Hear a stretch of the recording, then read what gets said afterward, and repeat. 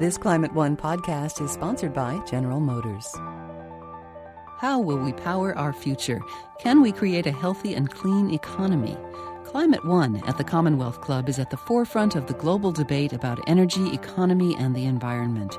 Bringing together the brightest and most provocative leaders of our time, Climate One is the place where big ideas get heard. With thoughtful and insightful discussions on policy, business, science, and culture, Climate One founder Greg Dalton gets to the heart of the matter. It's our future. It's time to come together.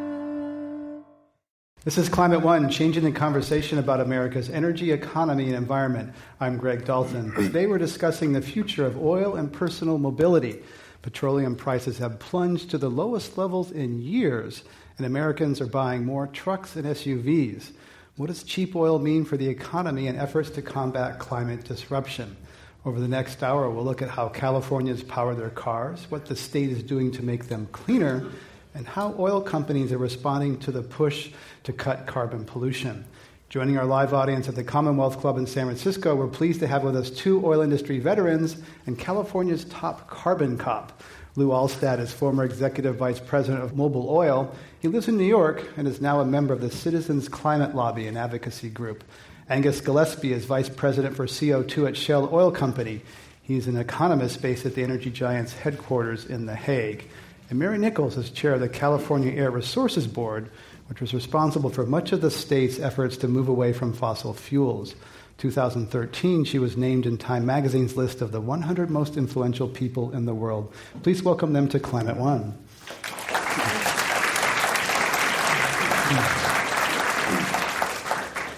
Mary Nichols, let's begin with you. Governor Brown recently laid out a plan to cut oil use in California by 50%. How is that going to be possible when gas is so cheap, $2 gas? Is that going to be difficult to cut something when Americans are buying more SUVs and it's cheaper to drive around? Well, we have cut our petroleum use in California already in the last decade, partly as a result of policy decisions about oil and gas, but mostly as a result of requiring more efficient vehicles. So the standards that California has had on the books since 2005 that were then adopted by the Obama administration nationally are pushing for all new vehicles to use less and less petroleum per mile. And while there's always a little bit of a rebound effect, as they call it, where if the gasoline is cheap, maybe people will drive a little bit more, nevertheless, the net of all of that has been a pretty big saving to the point where now Congress and the state are worried about how we're going to get the money to repair our streets and roads because we've become dependent on gasoline taxes over the years to pay for those things. So more people are perhaps worrying about too little gas being sold than they are about too much gas being sold. But what the governor did was to put out there a marker to say by 2030, which is kind of the horizon that we can look to and maybe begin to plan for now, we need to be using half as much of the stuff as we're using today based on everything we know today in order to meet our air quality standards. So this is not just about climate. This is also about public health, especially in Southern California and in the Central Valley. And it's really a continuation of policies that we're already implementing. Primarily what we're looking at is more efficient vehicles, ways in which people don't have to drive as far to get places, more use of transit, and then substitution of cleaner fuels. So those are the programs that we're implementing right now, and we'll just be doing more of that. Lou Alstad, is 50% cut in oil in California, is that a threat to the oil industry? I think we have to distinguish between short-term swings and long-term swings. What we're in now is a short-term downswing in prices because of an oversupply that's mostly generated by a lot of rapidly coming on shale oil production in the U.S. It will not take that long, a couple years maybe on the outside, to get that back into a balanced position. And it doesn't take a very big imbalance to swing prices a lot. A few percent will have a big swing in prices. So if you look at the long term, we've got fossil fuels with steadily increasing costs. It's an extractive industry. The best areas get produced first. The more expensive areas are the next along the line. So longer term, it's going up. And that means that we really should be doing all the things that were just discussed about reducing energy consumption. We also have to consider that renewable energy costs are coming down fairly rapidly, and they're going to put a lid on fossil fuels at some point. Angus Gillespie, when you hear California say they want to cut oil use 50%, what's your response to that? Is that something that's troubling, or do you agree with Lou Alstadt that this is just a temporary price dip?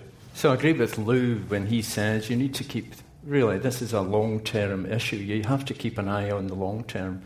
I mean, the oil industry, well, I shouldn't say the oil industry, Shell in particular, has long woken up to the fact that we're the incumbent in an industry which there will be less production in future. It's just a matter of what can be done on what practical basis to get us there. I mean, we've all woken up to the fact that road transport, I mean, the emissions from road transport have to reduce by 80% or so. So it's going to take some amount of reduction in the volumes of gasoline and diesel used.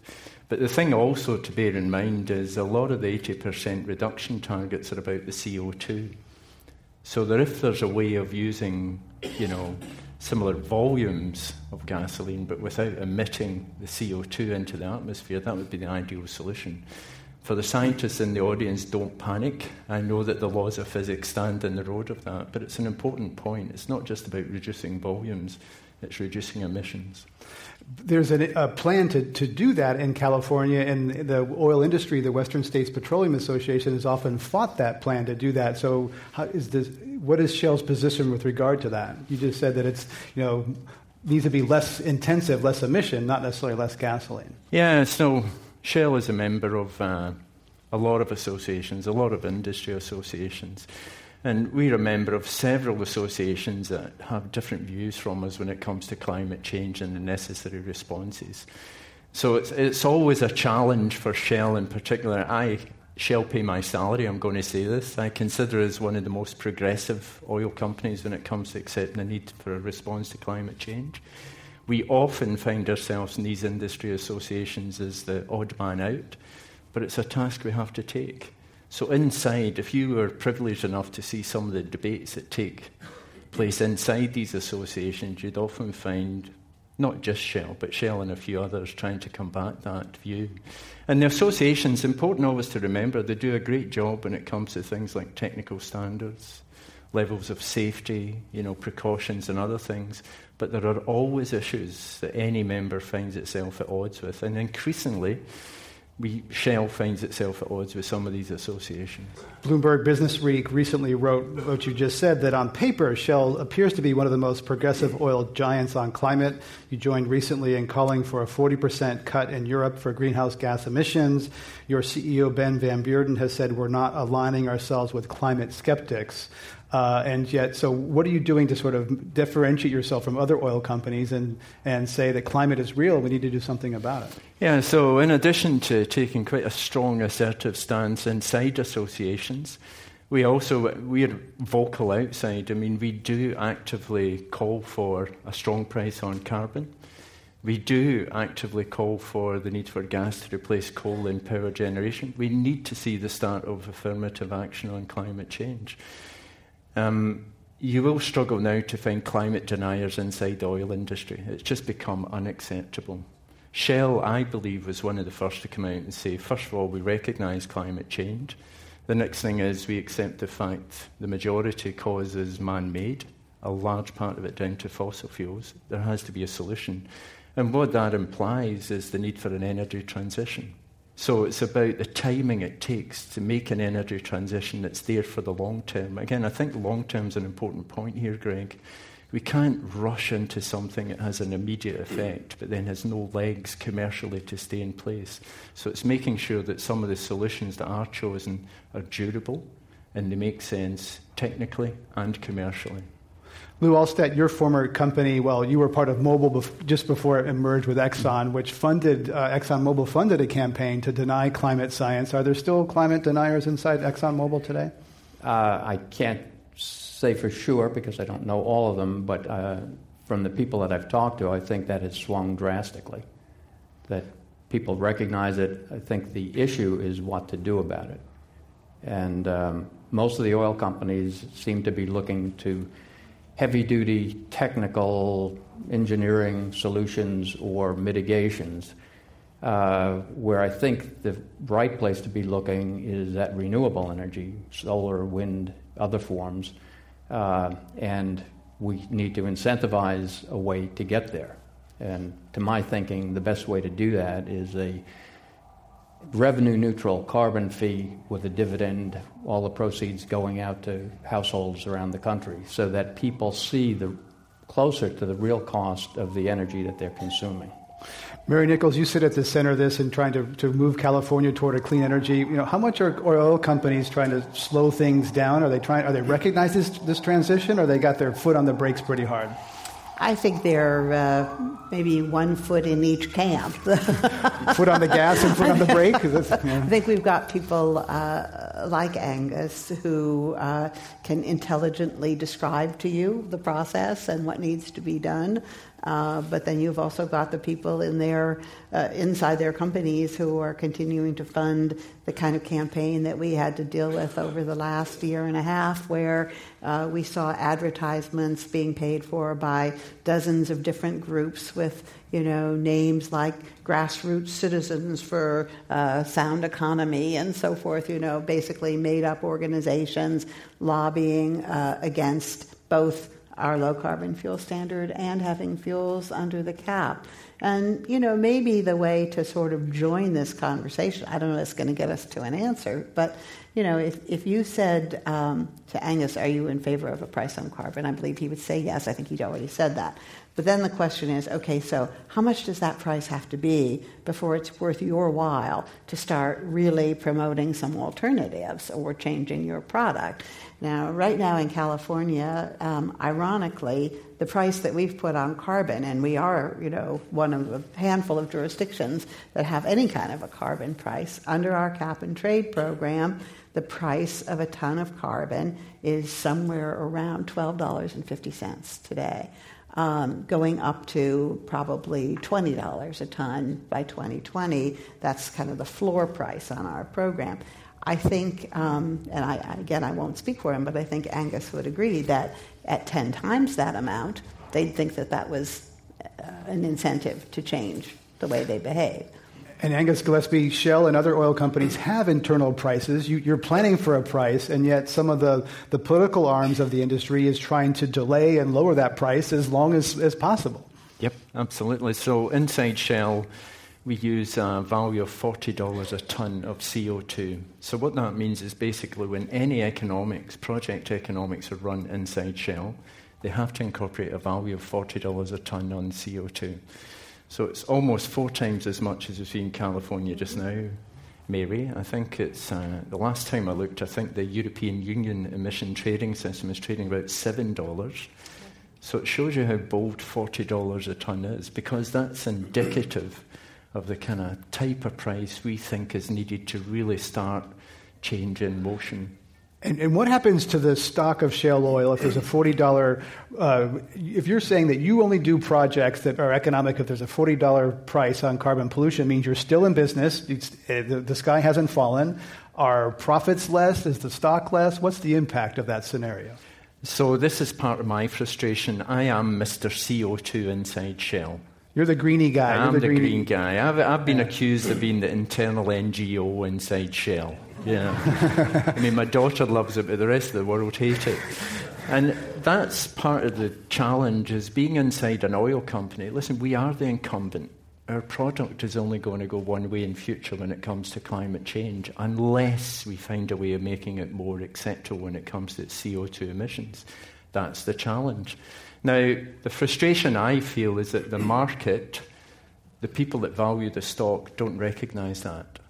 So you've heard a lot of talk recently about things like unburnable carbon, the carbon bubble and other things. This is the market, the investors starting to realise how significant a risk climate change can be to their investment stock. Now, this is the type of thing that starts to get real action, because once senior executives see the impact on the stock price, then real activity, long-term activity really starts to take traction. The United Kingdom central banker Mark Carney recently wrote that the majority of proven oil, coal, and gas reserves may be unburnable. That's a central banker in the UK. That's not an environment. That's a Tweedy banker. That's not an environmentalist saying that. So how is that rippling through the industry? They're starting to realize, well, this is not Greenpeace talk.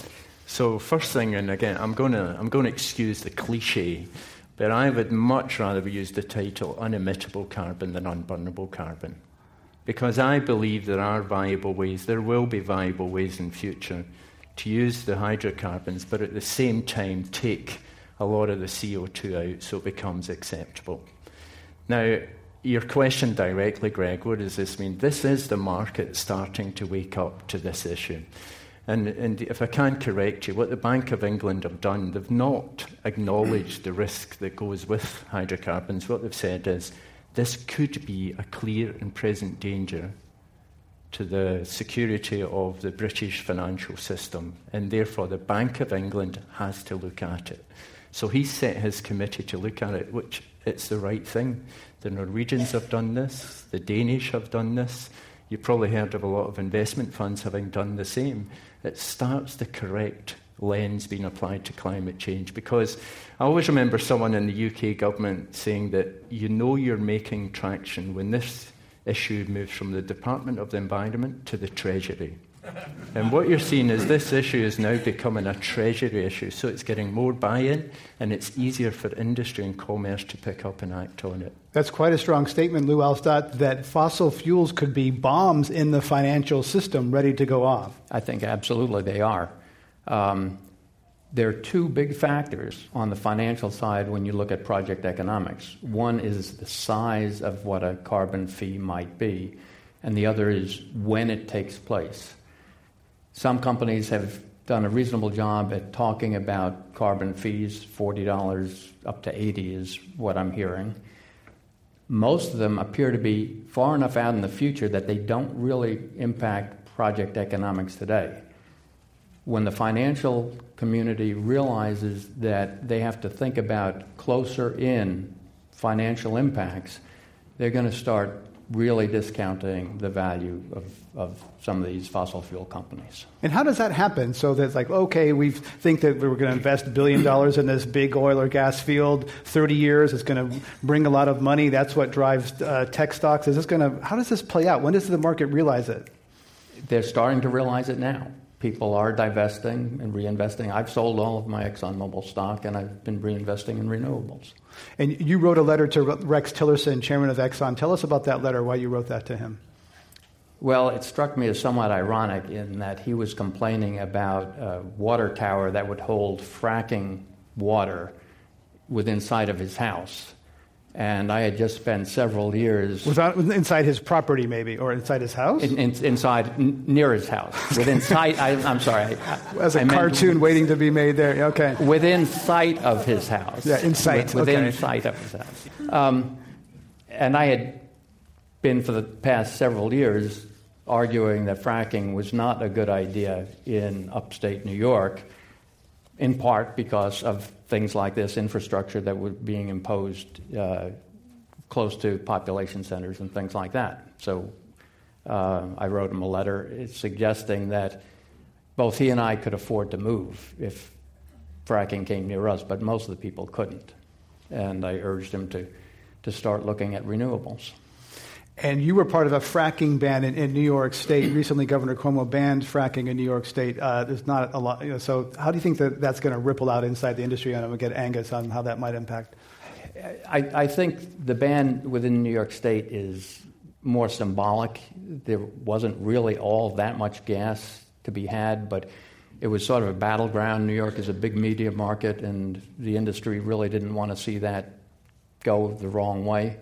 It has now. The ban is pretty well in place, that allowing each individual township to decide whether or not they want fracking. And when you get a lot of townships saying no, that pretty much knocks it out of the state. Mary Nichols, your boss, Jerry Brown, you've worked with him a long time. Some people want a ban on fracking in California. Is that in the cards in the future in his final term?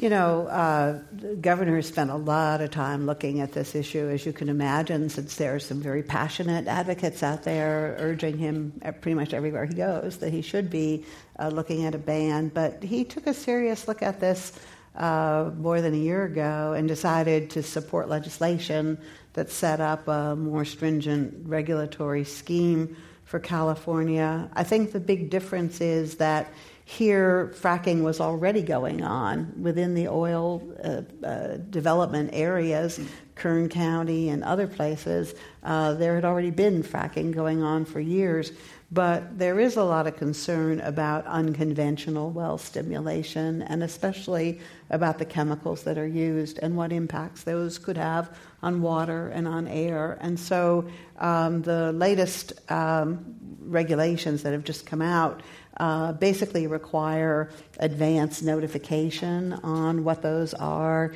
no trade secret protection for the chemicals and that sort of thing. So I think it kind of combines the reality that in California we are and have been for many, many years an oil and gas producing state, going back to the earliest days of California, but at the same time that there is this increasing concern about some of these unconventional techniques that are being used. So we have a better handle on it now, but I think it's the low price of oil, is the premise behind your question to begin with, means that there's just less interest in these projects than there was before. Mary Nichols is chair of the California Air Resources Board. We're talking about oil at Climate One. Angus Gillespie with Shell Oil. Fracking, Shell got burned on fracking, took a $2 billion write-down in the United States. So is a ban on fracking a big deal to Shell or not? Obviously it would be, if you have interest in the area. But I think the important point here, Greg, is one that both Lou and Mary were pointing to. And it's the fact when there is a new play, a new technology, there is a need to get the regulatory standards correct. Now, if I can use the example, when Shell moved into fracking onshore gas production, we saw the risk to the entire play by one, bad-behaving player could just damage everything. Because it's, the chain is only as good as its weakest link. So what Shell did quite early was we came out with our own onshore gas operating principles. So ahead of regulation, we actually said these are the 5 or 6 principles that we'll always respect. And again, those are treated seriously inside organisations. But what it also does is, I'm hoping, Mary, what it does is it catalyses real regulatory action. And therefore, it's not just Shell or the majors that do things responsibly, it's also the mom-and-pop companies that are trying to make a good living out this play as well. But it's making it clear there's an entry price to this game. And unless you're willing to pay as much attention to the environmental conditions as you are the economic returns, there's no place for you in this new play. It's quite a fragile spot until it's done on a responsible basis.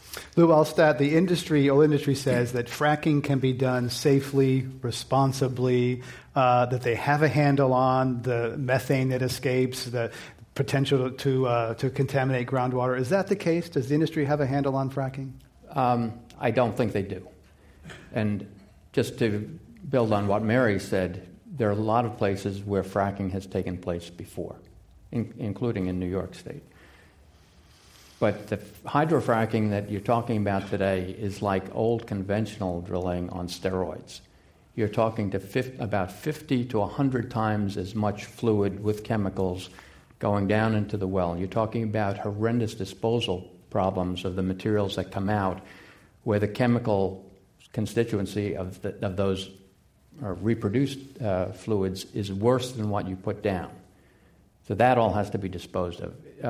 The industry really hasn't gotten their handle on methane. This is something that surprised everybody, myself included, that the leaks of methane are far greater than anybody expected a few years ago, which is part of the reason we have all these plans to replace coal with gas. But when methane escapes, it's a far worse greenhouse gas than carbon dioxide, much, much worse. And you really have to eliminate that methane leakage, which is virtually impossible. We're talking about gas going through city distribution systems where the pipes are 100 years old. We're talking about leaks at compression stations all along the way. And we're talking about leaks around the wells in the field, not just coming out of the well, but around them in the field. It's a huge number, and it doesn't take a big percentage of methane to make natural gas worse than coal. Should mention that Lou Alstad is a former executive vice president of Mobil Oil, 30-year oil industry veteran. Angus Gillespie, response? Yeah, it's just, I think it's a dangerous generalization, Lou. I think you do find different standards, and whenever the industry has looked into what the actual methane leakage rates are, and it's really fugitives that are the issue, the most difficult to manage aspect of it. I mean, we should be able to deal with things like flaring, but when it comes to the fugitives, the unknown leaks, those are difficult. And what the industry has tried to do on several occasions is actually encourage the responsible measurement. So you'll be aware of the Environmental Defence Fund, University of Texas exercise. And that has now been repeated, recently reported out, you'll know that, the Environmental Protection Agency. The numbers, and again, it's the danger of an average, I know that, but on average, that threshold of methane leakage, below what it needs to be for coal to be of an eco status for climate impact, there's lots of headroom. The danger is, again, I think it's the irresponsible operator that I think the Environmental Defence Fund call it a fat tail distribution. That the average might be well within the tolerance, but there's always a few examples of operators that do outside that. And my plea again is that when the regulation is in place, no one should be capable of operating without satisfying those principles. We'll start quickly, then we'll move on to Marion. Very quickly, the problem is not just what the individual drillers can control. It's along the whole system. What we are seeing is very rapidly increasing information on how bad that leakage is. And I don't think we've seen the end of it. The last EPA estimate probably is going to be increased. Mary Nichols? So I would just say that this conversation points up a fact which I think Lou alluded to, but it's worth kind of underscoring, which is that anytime somebody tells you that one fuel is better than another, that we should be switching from coal, for example, to gas and putting all of our policy direction behind getting more natural gas used in our vehicles and our homes and so forth, you have to look at the question of the life cycle emissions, and that you can't just say, well, it's cleaner when you burn it, therefore we must be using more of it. That the point here is that from the point of view of the atmosphere, it's a matter of the cumulative amount of emissions that are going into that atmosphere, and it's at every point along the way, from where it's produced to how it's transported to how it ends up being used. And so when you make those side-by-side comparisons, then natural gas versus coal may not look quite as dramatically better. It's still likely to be better, but it's not something that we should say, oh, well, we don't have to worry about it, because that would not be true. Mary Nichols is chair of the California Air Resources Board. We're talking about fuel and cars at Climate One today. Our other guests are Lou Alstad, former executive vice president of Mobil Oil, and Angus Gillespie, vice president for CO2 at Shell Oil Company. I'm Greg Dalton. Angus Gillespie, what percentage of Shell capital expenditures today go toward renewable energy? Is it more or less than 1%? I do know the numbers, but you know the line here. If I told you, you'd need to shoot me. But I can tell you, it is a significant number. I thought you'd shoot me, yeah. Either way, I'd like the first one better. I'm the acceptable face of the oil companies. It's billions of dollars. So again, definition. Per year or cumulatively? Well, let me talk through that number. So when I hear renewables, what I do is often people use the term renewables as interchangeable with wind and solar and overlook the role of biofuels. So we started off with the challenge of reducing, the amount of gasoline and diesel that's used in road transport. Biofuels is one of the few alternatives just now. So Shell invested, and this is in the public domain, $12 billion in a joint venture into Brazilian sugarcane ethanol. So far, we're the only oil company that's put that amount of serious money in biofuel production. So we're committed. We're in for the long term. We still have a large wind business, predominantly in the US. I'm hesitating. We've been in and out of solar on various occasions, just down to the economics, because this is always the challenge. When you're a commercial company, you have to find a commercial return to protect the business. And solar has gone through various cycles. Just now it looks very appealing, but there have been times where it's not been appealing. So I think a kind of way I would rather respond to the question is, rather than talk about percentages, is absolute sums, and it's genuine money. It's in the tens of billions of dollars that Shell's invested in this area. Mary Nichols, are oil companies serious about renewables? Or is it more just marketing and greenwashing? Well, I think depends on the company and their size and their diversity. I think Shell is making an investment that's real. It's not just to be ignored or just for window dressing. At the same time, until the rate of return on those investments comes up to be parallel with what they get for their business, which is their core business, which is producing oil and gas, it's never going to be anything other than sort of a side project. Just the way for many years tinkering around with electric drive vehicles was a project that the auto industry was engaged in, and it wasn't until the regulatory programs really started to hit home and the incentives and a combination of policies said you've got to produce these vehicles that we began to see significant numbers of new alternative type vehicles making their way into the market. I think that's a pretty good analogy, actually. Lou Alstad, if Angus Gillespie became CEO of Shell Oil and put a bunch of money into renewables, shareholders would fire him because it doesn't make as much money as the dirty stuff. The reason it doesn't make as much money is because the dirty stuff doesn't have full costs associated with it. There are a lot of externalized costs that go behind fossil fuels. The cost of droughts, the cost of forest fires, the cost of pumping out subways in New York City, cleaning up towns that are deluged, and more to come if we don't do something about climate. What we need is some way to internalize those costs so that people see the true cost of fossil fuels when they go to the pump or when they pay their heating bill. One way to get at that is to put on a carbon fee so that people see the cost. And one of the main obstacles for that is fossil fuel industry associations making political donations and running political campaigns to not make that happen. It's interesting, but the atmosphere in Washington, I think, is changing. Citizens Climate Lobby goes and talks to Congress. I was with a group of 600 people last June and with a group of 100 people in November, right after the elections. The change was extremely noticeable in the attitudes. In November, after elections, what we were hearing is, instead of, well, that's nice, we're hearing we have to do something about climate change. I think it's starting to sink in. Mayor Nichols, you were one of the key regulators in California. What do you see coming from Washington? Do you see some change there, or is California kind of marching ahead on its own, regardless of what happens in Washington? Well, President Obama is using his executive authority very assertively to force his administration, both the EPA and other parts of the administration, to take some meaningful actions. They are currently working on a set of regulations that will affect the electric utility industry across the country and require existing power plants as a whole to reduce the amount of greenhouse gas emissions that they're responsible for. And that regulation, although they can't do it directly, indirectly will have the effect of putting a price on carbon and giving the utilities more of an incentive to invest in renewable energy and to work together, which they need to do on a regional basis.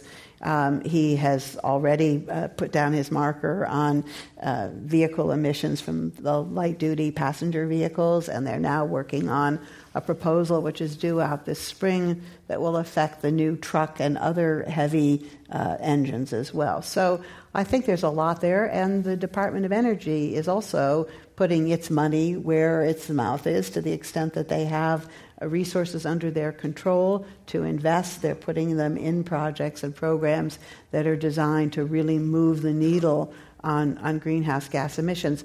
Nobody that I know predicts that Congress is going to find a way to do anything on greenhouse gases anytime soon. I think the failure of Waxman-Markey at the very beginning of Obama's administration just kind of put the lid on that, at least for a while. When they'll be ready to take it back up again, I don't know, but most people are predicting that it won't be, at least until there's a new Congress as well as a new president. That doesn't mean that California has to change our course. We're steady on. We've got AB 32 to keep us on course until 2020, and then the governor's directive to go beyond that. And we're talking more and more to other states within the United States, particularly the Pacific West, but also our colleagues in the Northeast, and increasingly to states and provinces and other regions in the world, as attention more and more gets focused on how the world as a whole is going to put a cap on emissions that are ultimately going to have to be dealt with on a global basis. Angus Gillespie and Mary Nichols mentioned the auto fuel efficiency standards, the CAFE standards. The auto industry, capital-intensive, heavily regulated industry, is increasing by 100% the fuel efficiency of American automobiles from about 27 miles a gallon up to 54 by 2025. Some people look at the oil industry and say, has the oil industry also stepped up? And there's been a plan to reduce by 10% the carbon intensity of fuels in California and other states, and the industry has litigated and fought vociferously. So how is it that auto companies can increase 100% and oil industry fights like hell to 10%? I think it's to do with the laws of physics again, Greg. This is one of the challenges you face, is if you think of gasoline and diesel, it's been around for 150 years or so, and it's optimized through various generations to be the energy carrier of choice. It's such a great form of energy carrier, energy density, that the best you can do in its current form is to reduce it 10% or so. We can use carbon capture and storage and other things, but you're limited in what you do. And that's why it's not just about the fuel that's used, about the engines it's used in. It's about the driver behaviours where we started, the amount of driving that's done. So it has to be a contribution from all. There's always a danger when we talk about fossil fuels, it's treated as a homogeneous sector. But still, I think there's lots of scope for the switch of fuels in power generation where you do have more options. The majority view is that replacing coal with gas could give you a 50% reduction in emissions for the same energy under the right conditions. Road transport, that's the challenge. That's why you don't see the alternatives come through in the way. You hit the barrier of what can be done on a practical basis much, much quicker. Lou Alstead, gasoline does have fabulous energy intensity. It's done great things for lifting people out of poverty 100 or so years. But how about that 10%? Can the industry do 10%? Is it as hard as they say? I think Angus is pretty much right on the physics. The problem is that there's another way to do it. Only about 20% of the energy of the gasoline that's in your tank gets to the wheels. If you use an electric vehicle, about 80% of the energy that's in the battery gets to the wheels. So it's not a matter of not being able to get greater efficiency, it's the fuel that you're using. So anyone who's touched your engine, there's a lot of wasted heat, energy in your car engine. So are you saying that EVs are the solution? That EVs are the more efficient? I think you have to be open to a lot of different solutions. I think EVs may be, hydrogen fuel vehicles may be part of the solution. Citizens Climate Lobby is pretty agnostic on how you solve it, just that you have to solve it. Mary Nichols, California, are EVs, hydrogen? Paint a picture of us how we're going to be getting around in the future. What kind of fuel in our cars? We think that by about 2030, every car sold in California will have to be either a plug-in, a hybrid, a very advanced plug-in that uses a renewable fuel for the liquid fuel, or it's a battery electric vehicle, or it's a hydrogen fuel cell vehicle. And maybe there's other technologies out there, but I don't think there's much point just throwing up our hands and saying, let's wait for something else, because we've got all of those out there today. And what we need to do is to direct the incentives and the investments in the direction of making those vehicles more viable. Now, having said that that's what all the new cars are going to be, there's still going to be a lot of cars using gasoline and diesel fuel out there on the roads, at least until 2050, and we want to make sure that those vehicles are using the cleanest possible fuel. So we need the oil companies to use the tremendous technical and engineering and in-house research capacity that they have to help come up with cleaner, basically drop-in fuels that meet the same specs as the current fuels, but do it out of something that isn't as polluting as petroleum. Is this happening fast enough in correlation with what scientists say needs to happen? The IPCC, that UN scientists said that we need to get off fossil fuels completely by the end of the century or face severe, pervasive, and irreversible impacts. Angus Gillespie, is it happening fast enough? Well, first of all, just a little correction. I think what the IPCC said was unabated fossil fuels out of the mix, so that there was still a place for fossil fuels with carbon capture and storage. I don't think things are moving quickly enough. And remember, the longer we take to get started, the longer this will take to get in place. Shell did a piece of work just to understand when you take a new technology, how long it takes to maturity. So to Mary's point about the oil companies getting their minds around this, you have to get started, because we found on average it takes 30 years, 30 years to go from zero to get a 1% share of the market.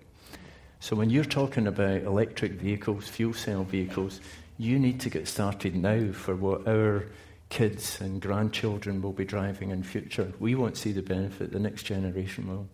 Lou Alstadt, carbon capture and sequestration, these kind of magical sponges that suck carbon out of smokestacks and other places. President George Bush threw a few $1 billion on that, pulled the plug on a project. It's talked about, but it doesn't really exist yet. It's not really there yet. They're pilot plants. It's expensive.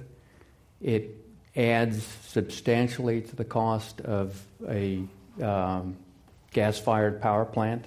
Adds almost double, 80% on top, something like that, just to try to suck out the carbon. Then you also have the problem what you do with the carbon dioxide once you've got it. You've got to inject it in the ground. One of the things that's being talked about is using it to produce oil. It can be used as a secondary oil recovery mechanism. Well, if you put it in the ground to help produce oil, then you've got the oil, and then you've got some more carbon to deal with. So it's not there yet. I actually hope it's successful. I hope they get the cost down. I hope they can scale it to a size that can be used in smaller plants, not just gigantic plants. But it's a ways to go, and it's an awful lot to bet your future on that one particular technology. But if these magical sponges don't materialize, what does that mean for the fossil fuel industry? That seems to be their one. They need that to save their bacon. That's right. So first, thanks, Lou. The first thing is, I think there's still a future for fossil fuels. It has to be abated. It has to be with CCS. That's right. So what happens if we don't have carbon capture and storage? And you're right, Lou, at a commercially acceptable cost. I think what happens then is the focus has to be on large-scale electricity storage. Because the one thing that holds back renewables is its inherent intermittency. You cannot rely on it. Well, again, it's systems optimization. The benefit with hydrocarbons is that we allow demand to take the shape it does, and supply is flexible enough to follow demand because we can't store electricity. When you go into a future where supply is determined by the weather, you have to have either a very flexible demand or a way of storing electricity. So for me, it comes down to a technology bit. What do you have more faith in? A storage system, a battery that's gigawatts in size, or carbon capture and storage? They're both frightening prospects. But no one said tackling climate change was going to be easy. That's the nature of the problem.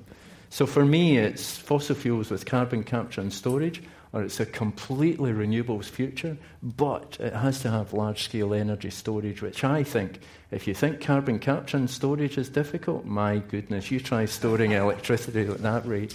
Yeah, those electrons like to move. There's a lot of people in Silicon Valley making big bets, and a lot of wealth will be created, people who can get that right. We're talking about energy and cars at Climate One. I'm Greg Dalton. My guests are Lou Alstadt, former Executive Vice President of Mobil Oil, Angus Gillespie, Vice President for CO2 at Shell Oil Company, and Mary Nichols is Chair of the California Air Resources Board. You can follow the conversation on Twitter and listen to podcasts in the iTunes Store by searching for Climate One. And let's go to our audience question. Welcome. Hi, my name is Lauren Payne, and this question is for Mr. Gillespie. I'm trying to get a sense of what $12 billion is, $12 billion representing Shell's overall investment into the sugarcane methane extraction research. And I was wondering what the fiscal year 2013 profits for Shell were. That's a good test. I think it was around about $25 billion. So it's about half a year's profits being put into biofuels, which to me, that's a fairly material sum. Are biofuels profitable for Shell? Not yet. Again, it's another thing. You have to speculate to accumulate, as they say. You know, you have to invest up front in order to expect a viable return in future. But I think that's the type of question that, for those companies that have yet to even reach the $1 billion, is a good one. It just so happens, I think it's an expression of our significance. Industry-wide, though, it's true that there's been a pullback. Chevron just sold its clean energy unit, which was very small, and oil companies, by and large, have gotten out of the renewable business. Let's go to our next question. Hi, my name is Wayne Roth. I appreciate, Lou, that you've divested from your Mobil Oil, and I hope that, Angus, you do that soon. Sell your Mobil stock? Is that No, sell his Exxon stock. Sell his Shell stock. Lester Brown from the World Policy Institute puts a price on carbon irrespective of the political climate, just the scientific need to force carbon to be reduced of $200 per ton. That was just about what you said, Mary. You said you were going to go to 20, but it really needed to be 10 times that. How soon can we do this? We have very little time. Many people think that we have maybe 10 years at best to really get off of carbon seriously. So we need to somehow make a sacrifice, all of us. Thank you. Lou Alstadt. Okay. You're right, it has to be larger. And the early description of the Citizens Climate Lobby approach was to put about $15 a ton on and then go up $10 a ton a year. It doesn't stop 5 years out. That continues. One of the benefits of doing that is that businesses have the certainty of knowing that the cost of carbon is going to keep going up, and that pushes them to move faster into alternatives, either efficiencies, renewable energy, doing things differently. But that certainty that it's going up and the cost is going to be more and more each year will push people faster. But the reality is the places that have put a price on carbon, EU, it went down, Australia put it on, took it off. There's been lots of zigzags. So if you're a company like Shell, that signal is erratic. It's not clear it's going up. Maybe China's the one. China's maybe going to put a price on carbon. Mary Nichols? Well, and also you can't just add this new tax or price or fee or whatever you call it on top of our existing system and expect that not to have an impact on the economy as a whole and on the public. I mean, we do live in a society where people get to vote on these things. They vote for their representatives. They vote on whether or not they're willing to pay taxes. So unless you're willing to get rid of other taxes and assure people that the money is going to go for things that they want to spend money on, I mean, this is just Civics 101, you're not going to get it done. So I think it's really important for those of us who do believe that you need the carbon price signal and have to price it correctly to not just talk about this sort of in a vacuum, because we come across as a bunch of elitists who just want to make it painful for the average person who doesn't really have an alternative right now to driving to work. British Columbia did that. They put a tax on fossil fuels. They reduced other taxes. British Columbia is still thriving. It hasn't fallen into the ocean yet. Let's go to our next question. Hi, I'd like to ask a rather pessimistic question about the need to strand the oil assets. in the context of the upcoming international negotiations in Paris, the southern countries that haven't, so-called southern countries that haven't gotten wealthy developing on cheap energy, they maintain the right to do so. And even if a few countries pass a carbon tax, even a hefty one, it would have to be very hefty considering that the oil can drop its price as we've seen. Won't Shell and other companies be forced to sell to developing countries? Is there really any way to prevent all the oil and coal from being used, even with a cost in a few countries? Angus Gillespie? I apologise, I'm going to sound like a broken record. I think the role of carbon capture and storage is absolutely essential. So to me, it's not unburnable carbon, it's unemittable carbon. And in its current form, it's a big challenge. When we see real CO2 pricing, it'll become more of a challenge. And the only way that you can round the circle is by using carbon capture and storage. So you help developing nations gain the sovereign wealth that they deserve through their own resources. And at the same time, you contain as much as is possible the threat to the environment by managing the CO2. But Lou Alstead, in that question was the idea that even if the rich developed countries did something, there are still other places to burn that fuels, and those countries and those politicians have a responsibility and a right to develop their countries, and if fossil fuels are the way to do it.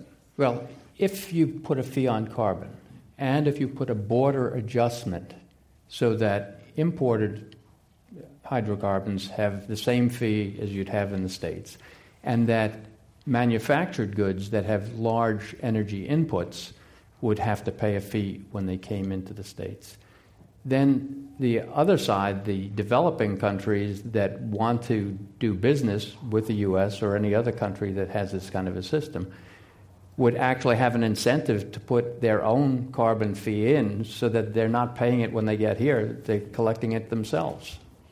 The developing world is not all dependent yet on petroleum. Many countries don't have any of it and do have other resources, and it is going to be incumbent, I think, on the wealthier countries, the so-called Annex I countries, to assist them in that effort. I think the great news that came out of this year's Conference of Parties in Peru was that the developing countries are now, for the first time, willing to acknowledge that they have to accept some limits on their own emissions and to be participants in a global effort to address this problem. But that doesn't mean that they can or should be expected to invest at the same levels that countries like the United States can. But, a lot of what we hope for in California by being early movers in this field is to help demonstrate technologies that can be adapted and used in other parts of the world, which will be a benefit for our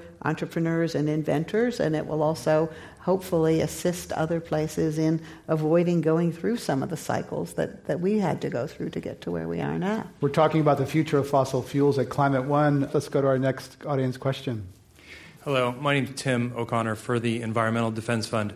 There's several reputable sources that show that when you diversify the fuel mix with cleaner options, you can save consumers money, you can clean up the air, and you can create new business opportunities. The question is, do the majority of oil companies that are out there see this as an opportunity based in responsibility, or do they see climate policy as an impediment to the growth of their business model? Lou Alstead, the big oil companies build billion-dollar plants. They're engineers. They're very invested in their capital, their way of making money, the way their careers have been made. It's hard for them to switch to renewables. That they don't bring much to that party. Angus mentioned this a few minutes ago. The competencies don't match up really well. There are some parts of the big energy companies, oil and gas companies, that can translate. For instance, if you had a hydrogen fuel system, those companies are pretty good at distributing it, delivering it, things like that. If you start going off of fossil fuels, then the whole exploration and development side of the business, which is where the big investments are, becomes pretty fragile in these companies. And those jobs are not readily translatable into renewables. That's why I want to put in a plug for the low-carbon fuel standard in California, because we designed this program in a way that didn't force the conventional gasoline suppliers to make all these new alternative fuels. They can buy credits, and there already are thousands and thousands of credits in the system that have been brought in by suppliers of alternative fuels who are just waiting to market even more of their products here in a more diverse environment. And Detroit didn't create Tesla. The big auto companies didn't create Tesla. So the oil companies probably not going to create the exciting new clean energy startup. Is that fair, Angus Gillespie? No. We're allowed entrepreneurship as one of our values as well. I think it's a good question, and it's basic economics. So again, as the incumbent that's supplying fossil fuels, our future is threatened. So you have to look, if you're going to maintain shareholder income, you have to look for alternatives to the core business. And I think it's always dangerous because you don't see a material business presence, you assume that people have the blinkers on inside the oil companies. I can only speak from a Shell perspective, but we have lots of small investments to see. It's almost like pots on the fire and watching which one's going to bubble first that deserves the investment.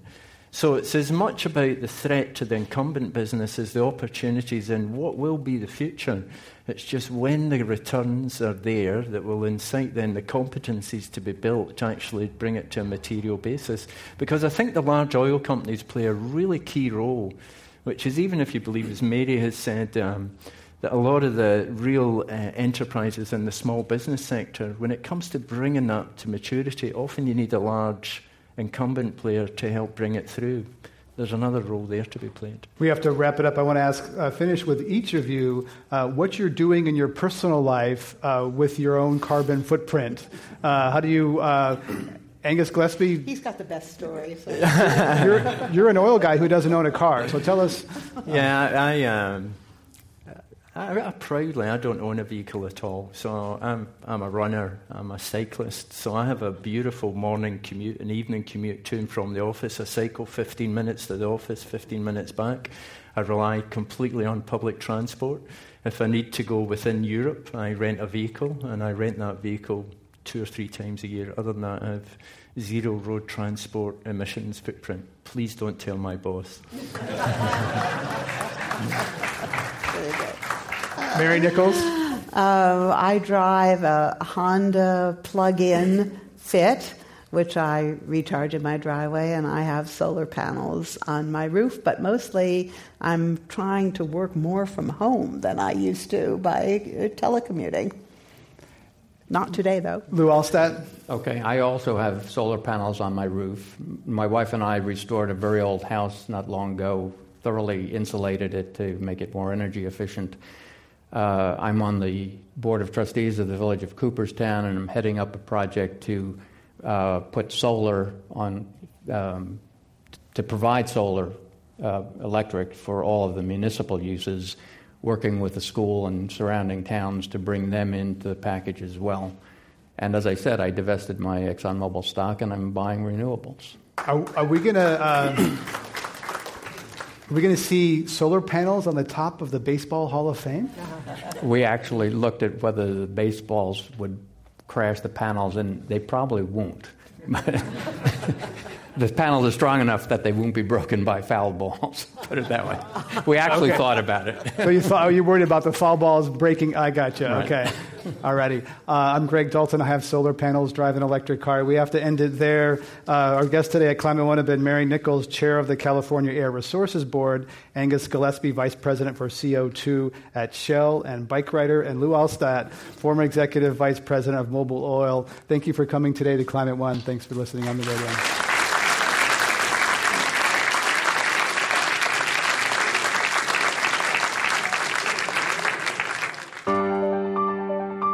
Climate One is the sustainability initiative at the Commonwealth Club of California, a nonprofit and nonpartisan organization. I'm Greg Dalton, the executive producer and host. Our producer is Jane Ann Chen. Alyssa Kerr is the assistant producer. The audio engineer is Andre Hurd, and editor is Annie Chelsea. The Commonwealth Club CEO is Dr. Gloria Duffy. This is Climate One, a conversation about powering America's future.